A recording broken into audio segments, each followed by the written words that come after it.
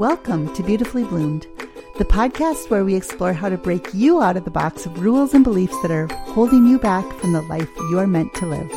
I'm your host, Rebecca Turville. Join me as I share mindset tools, coaching conversations, and human design to help you uncover your unique gifts and create the life, relationships, and business you desire. So today we're talking to Taylor V, and she's a fellow Life Coach School coach. Hi, Taylor. Welcome to the program. Thank you. I'm so excited to have you here. And so there's so many good things I think we're going to talk about today. But before we get started, just introduce yourself a little bit. Like, what do you coach about? Who are you? I am Taylor. I am the co-founder and CEO of a brand called Female. We are a lifestyle brand in partnership with two other coaches who happen to be Life Coach School certified as well. And really, we're just on a mission to elevate the female experience, particularly for women of faith, particularly for people who are Christ conscious. You know, we just feel like there's so much goodness on this side of heaven, so to speak, that we just give up in the name of faith, in the name of doctrine, in the name of service. And we want them to feel better. We want them to have fun and live full lives. So we're creating a community around that and around those growth tools. So that's amazing. So now when you said that, when you talk about the faith and the doctrine, so what this podcast episode is about is kind of about faith transition. So I'm curious, like, were you born into a certain church or a certain religion? Yeah. So I was born to non-denominational parents, I would say. Unlike, let's say, the Church of Latter-day Saints, we don't have like a one church or a one governing body per se for the particular denomination I was a part of. And so you mean like you're not Lutheran or Catholic or like exactly. I'm not Lutheran. I'm not Catholic. Baptist I'm not necessarily Southern Baptist or Episcopalian. There are sects of churches, particularly in the South, that identify as non-denominational. Normally, that means that they have pulled from some Baptist inspiration and some Protestant inspiration. It can look very different from church to church, but the point is that you don't have some sort of overarching church body that's governing and kind of instructing you on how to run your what about like evangelical? How do you think about that term? Does that resonate? So somebody told me the other day that they were leaving evangelicalism, and I thought, I have never used that term to describe what I believe or what I've practiced, the culture that I grew up in. I always just called it Christian culture. And I've noticed that the more people I talk to, they all describe their culture as Christian culture. And what we're all saying is often so very different. So when I Googled it, I fit the definition of an evangelical or have raised evangelical, but I wouldn't say that that's a word I use. It's a word I hear a lot because I am listening to a lot of different podcasts now and a lot of different people talking about faith and religions and studying all the different ones. And I'm like, I'm just learning all the stuff. So I just wanted to know what you thought about that term. So that's good to know because now it gives me some perspective of a little bit of what you're talking about. So like, what were the regular practices or rituals or rules? Were there anything specific that you? So I grew up in I don't know.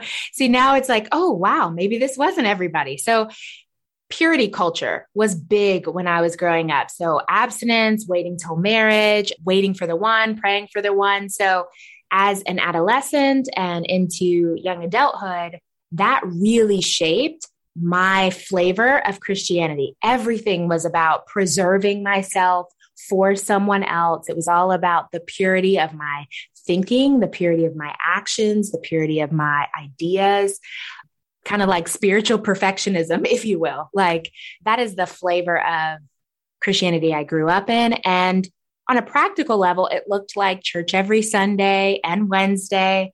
For a season, my parents were pastors.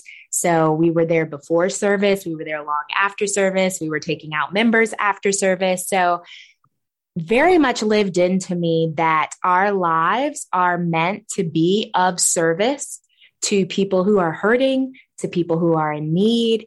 And the unspoken implication is take as little as you need to function. You know, like don't ask too much of them because you're here to serve. Don't take up too much space because they're the ones who need help. And so, Those are the So that's interesting. What about women's role in the church you grew up in? So in my particular church, and this is part because it's non-denominational, we advocated for women's role in church and their purpose and having influence within church. And so my mom was a minister. I grew up following female pastors, female ministers, female speakers. Step down for that in the home, the husband is the head of the wife from our theology. And so when you say it that way, it's like, wait a minute. So she can talk to God and move the masses. But as soon as she hits her own address, it's like under submission. And I think that has been challenging to navigate. I know it's been challenging for my parents. It's challenging for me. How do you go about fulfilling your purpose? How do you go about feeling like you're really fully expressed if you're always feeling like, but it needs to always be at least one notch beneath the person that I'm married to? It's a really tough dynamic. And it shows up in the way that, we go around life. So I found myself, like, for example, in high school, whenever I was around a male teacher, like, I just naturally quieted myself. I just naturally became a little bit more subtle. But I'm almost 6 feet tall. I've been overweight my whole life. I'm a pretty articulate person. There's nothing small and petite and submissive, but that's what was expected. So I would just kind of shapeshift to serve the doctrine. It's interesting. So, I'm just curious, were you raised to believe that, well, my job is to serve my husband and to have children and take care of our home? Or was that not part of what you felt as you were?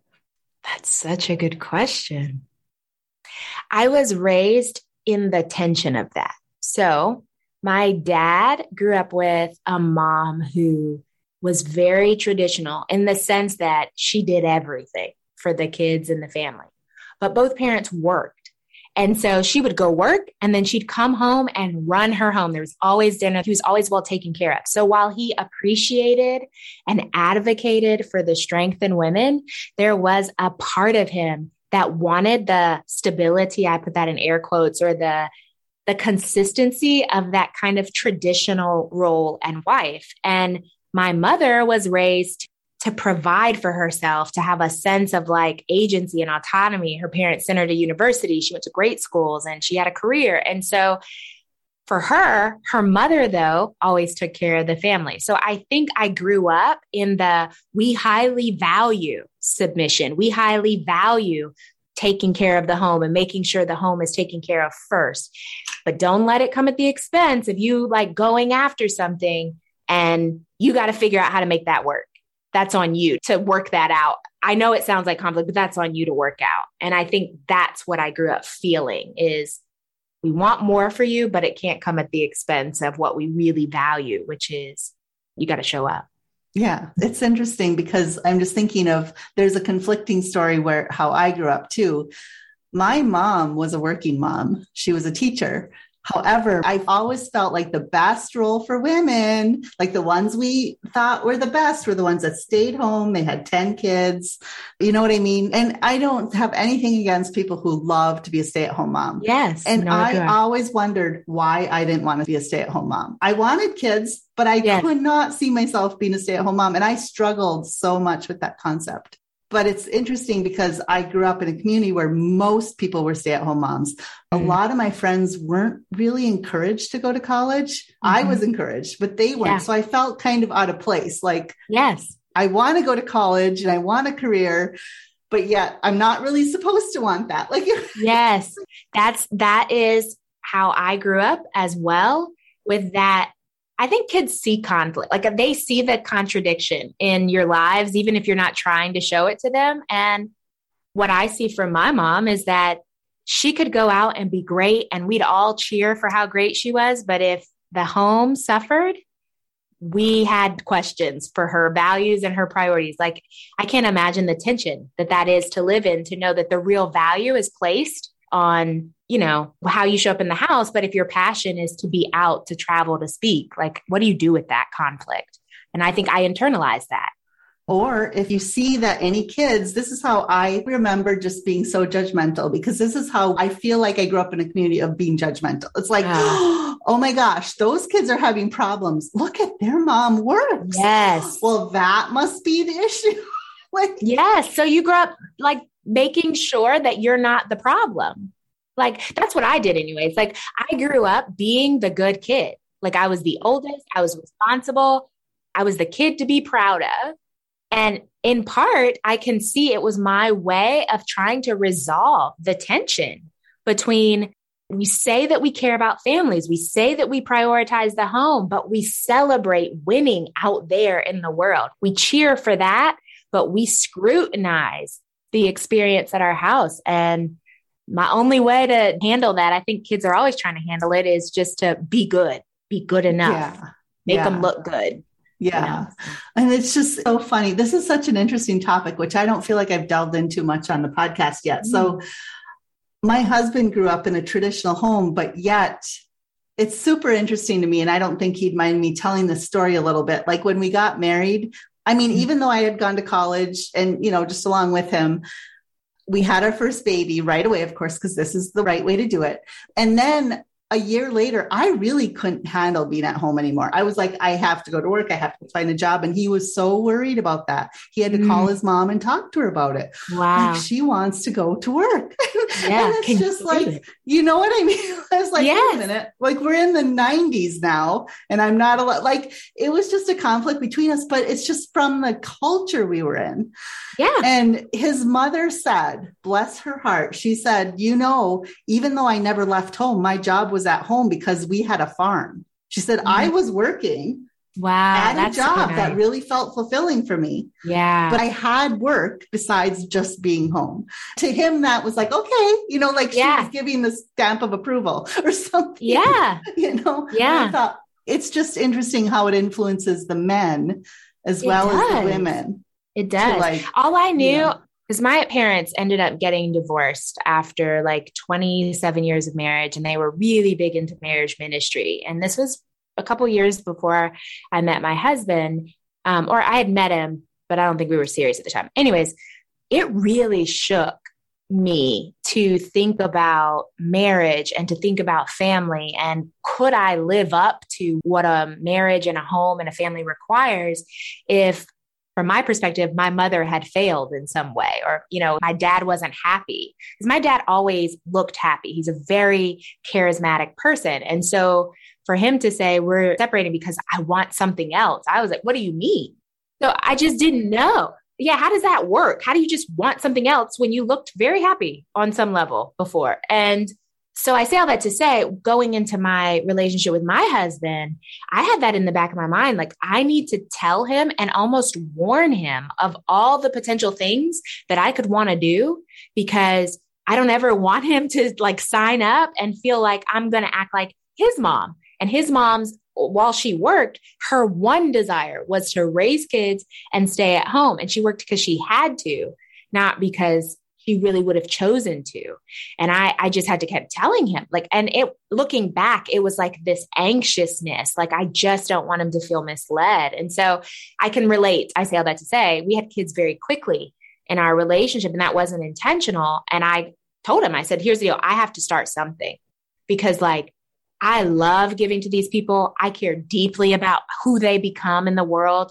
And I have to do something with who I am, because I won't be able to give them who I really am if I don't show them what I really want to do. And so oh my gosh. Yeah. That's what comforts me. Yes, it speaks to me, because I know before we got started, we were talking about how you're a manifester and I'm a manifesting generator. And I think there's this energy in both manifestors and manifesting generators. There's this creative energy that needs to be expressed somehow.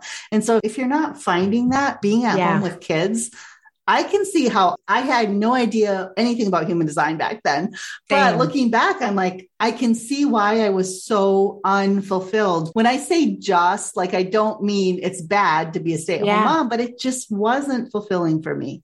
I loved babies. I really did. Yes, I did too. There needed to be something else. You know? Yes. I tell everyone, because we have 3 kids, 6 and under. And I told them, I told my husband, I love ages 9 months to about 18 months. As soon as they stop napping regularly and needing me in a like significant, like something on them triggers the maternal instinct in me, I'm ready for somebody else to watch them. Because if we're just going to tear up the house, somebody else could watch that happen. Like, I don't need to see that. And it almost feels like sacrilegious to say, even in the non-denominational culture, to be like, my kids need other people in their lives because I don't have it for that stage. I don't have it for the twos tearing up everything. I just don't. Oh my God. There was this funny thing, and I think it was a cartoon I saw a long time ago. So I had little babies and kids, but it was funny because it was like, it made me think, what would happen if I just literally didn't do anything today and just see if my husband notices the difference between what I do during the day versus when I don't do anything, right? Because what I always felt is he would come home from a long day of work. You know what I mean? To me, there always felt like this disparity, like he's really giving to the family. And I'm literally sitting home doing nothing. Like I'm just keeping us alive, but he's slaving away. Yeah. That's what I always felt. And I felt like it was maybe more me judging myself, but I was like, literally, if I got up in the morning and the only thing I did was gave the kids what they actually needed, like change the diapers and give them some food and did nothing else, this place would be a disaster. Literally. Literally. Yes. Because you spend all day, right? It's like literally chasing people kids, around. Right? I had 4 where, you know, run around, like get to appointments, change them, feed them, clothe them, nap them, change them, feed them, you know, clean up. That's all I did all day. And it just was so unfulfilling. You know, it just runs you ragged. Yes. And then you feel shame because you're saying that like raising the next generation is unfulfilling work. Like, you know, that's the mantra for people who, you know, maybe it is hard work for them. It feels like, you know, compelling in their mission and all of that. And that I honor that. But I think that for those of us who do crave more, at least in my audience, I noticed we just shut that down. Like, we're just like, oh no, like I'll do that when my kids get older. And we don't realize that like we're starving our kids of our authenticity and we're starving our spouse of our authenticity. And we're making it so that the world where it's not okay for women to go after things starts now. Like we're creating that world by not making sure that people have to deal with it. And we're teaching people to not adjust because we aren't willing to be there, present and showing up. And I feel so sad about all of that shame and guilt I had for years and years and years. Like I'm over 50 now, right? And I finally have said, I have left the church. And I told people that. And I have gone through so much guilt and shame cycles for so many years about all of this stuff that we're talking about, about why couldn't I just be a stay-at-home mom? They look like they're happy being a stay-at-home. Like, you know, it's just like, am I broken? There's something wrong with me. Like always those thoughts in my head, there must be something wrong with me, you know, because I just can't do that, you know? And it's just, it really beats you down. Like, and you can't show up as yourself. I mean, it's just hard, you know? I agree. One of the things I learned when I discovered human design is just that manifestors are people who get things started, and that is our greatest gift. And while it doesn't mean we can't finish things, we really are about moving conversations and experiences and ideas forward, or initiating them, if you will. And in relationship, things get finished. And so one of the things that triggers for me in terms of motherhood and even in faith is like, well, why can't I just keep going? Like, why can't I just keep doing Christianity like normal? Like for me personally in this season, I don't attend church regularly, which I know would be like, well, my husband has gotten feedback from his friends about how we should be in church because we need to be around the people. Okay. And I'm like, wait, let me ask you right there. So why do you not? Where was the transition for you? Gotcha. So what happened? I don't know that it was any one moment or thing that happened. My husband and I in 2015 took our 7-month-old daughter and became missionaries to the Dominican Republic. And in the non-denominational church realm, it's not a funded activity. You have to go raise support. It is something that you really need to feel a calling to, because it will become your second job trying to make sure that you can actually do this. Whereas I know like in Southern Baptist or other faiths, it's much more culturally supported. People understand and they kind of plan and celebrate that. And in the non-denominational world, it isn't the exact same thing. So we sold everything and we moved. And it really was my way of saying like, honey, you're unhappy in your job. I can't foresee at this point, I was fine and happy to be home with our daughter, but I knew I didn't have 2 more years of this. I knew I couldn't. I was a flight attendant before this. Like, I love to go. I want to be a flight attendant. Oh, it's glorious. My God is like, yes, I want to do that. It is glorious. And that was our dream. So when we got surprised with a kid, like 1 month into marriage, finding out we were pregnant, like it was a lot. So I say all that to say, we went and we gave our all. And we realized that while we were there, we wanted a different community around our faith. At the time, we weren't even aware that we were dissatisfied with our faith. We just thought, oh, there's a different group of people who do our faith differently, who are more authentic, who are more communal, who are more real with how they're explaining their relationship with God. And so we moved thinking, oh, we're going to go find more of those people, the kind of people who would change their whole life to do this. And what we found is like Christians are everywhere, like the regular ones, like the ones at home, they go to the Dominican Republic too. And they work with us and they run the, and they're normal people. And we ended up moving back after like almost 2 years. We realized that the dissatisfaction was internal. It wasn't with everyone else. We needed to re-examine our faith. And so from that probably was like the impetus for that, but it just started a conversation within myself. I'm one of the my husband's a manifester. He's not aware of it. Is he a manifester too? He is, but he doesn't care about human design. Like 2 manifestors getting married. That is interesting. Wow. Tell me about it. It is, it should be a podcast episode. So it's very much in our relationship where I'm like, okay, here's what I'm doing. I'm disappointed and I'm not interested in going to church all day and working all afternoon. Like we have to, like, I need to know that this is fulfilling. I need to see progress in our ministry. I need to see where we're either creating impact or we need to do something else. And it took about a year or 2, but we just didn't see the impact. We didn't see how working harder or giving more was translating to fulfillment. And so I just began to gradually step back. We stepped down from some positions. We opted not to take a ministry position that we were considering. We just gradually said more no's. And eventually it became no was kind of our stance. We just started at no. And then we will attend if we're invited somewhere, there's something to do. We don't have anything against it, but we don't feel compelled to re-enter that lifestyle of you just go to church because you go to church. You just give because you give, and you don't ask what happens to the money, and you don't ask if this service is actually useful for anybody. You just don't ask. You just keep going because that's what you do. We're just not willing to do that anymore.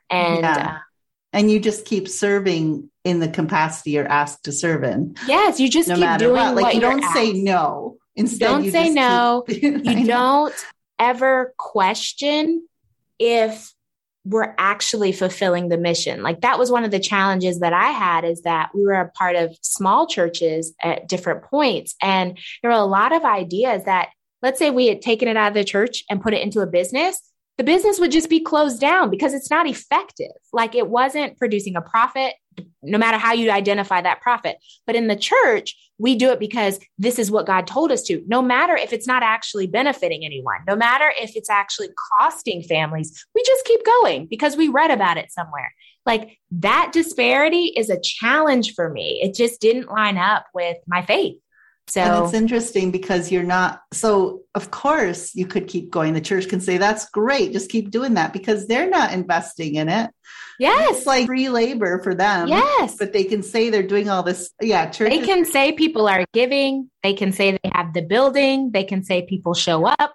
And I'm the one like waking my kids up at 6:30 another morning. I just can't get with that. Yeah. I get it. Yes. And if family is important, shouldn't we put family first? I don't know, instead of church first or religion first or whatever, right? It's like family's important too. So if it's hurting family, How can that be helpful? So anyways, oh, wow. We got off on an interesting tangent today. I really appreciate this, Taylor, because there's so many more things I think we could talk about, but keeping in mind our time constraints. So what would you like to tell people about where they can find you if they want to learn more about what your program is about? So if you want to know more, if you identify as Christ conscious, while you maybe don't love all of the aspects of the culture, but you feel like Jesus and Christ is still significant in your walk or in your experience, and you want to feel better and you want to know what a fuller life looks like, then I would love to invite you into our community. And you can do that at our website, www.female with an X. So it's FEMXLE.co. So female with an X.co. And we're also on Instagram at the same handle. So at female.co. And we're just redefining what it means to be female today. And that's why it's called Female. That sounds amazing. Thank you so much, Taylor. My pleasure. Thank you for having me. If you enjoy listening to this podcast, please go subscribe so that you get notified of all the future goodies that are coming along. While you're there, please leave me a review and let me know what you think. So excited to share this with you and can't wait to talk to you next time. Bye.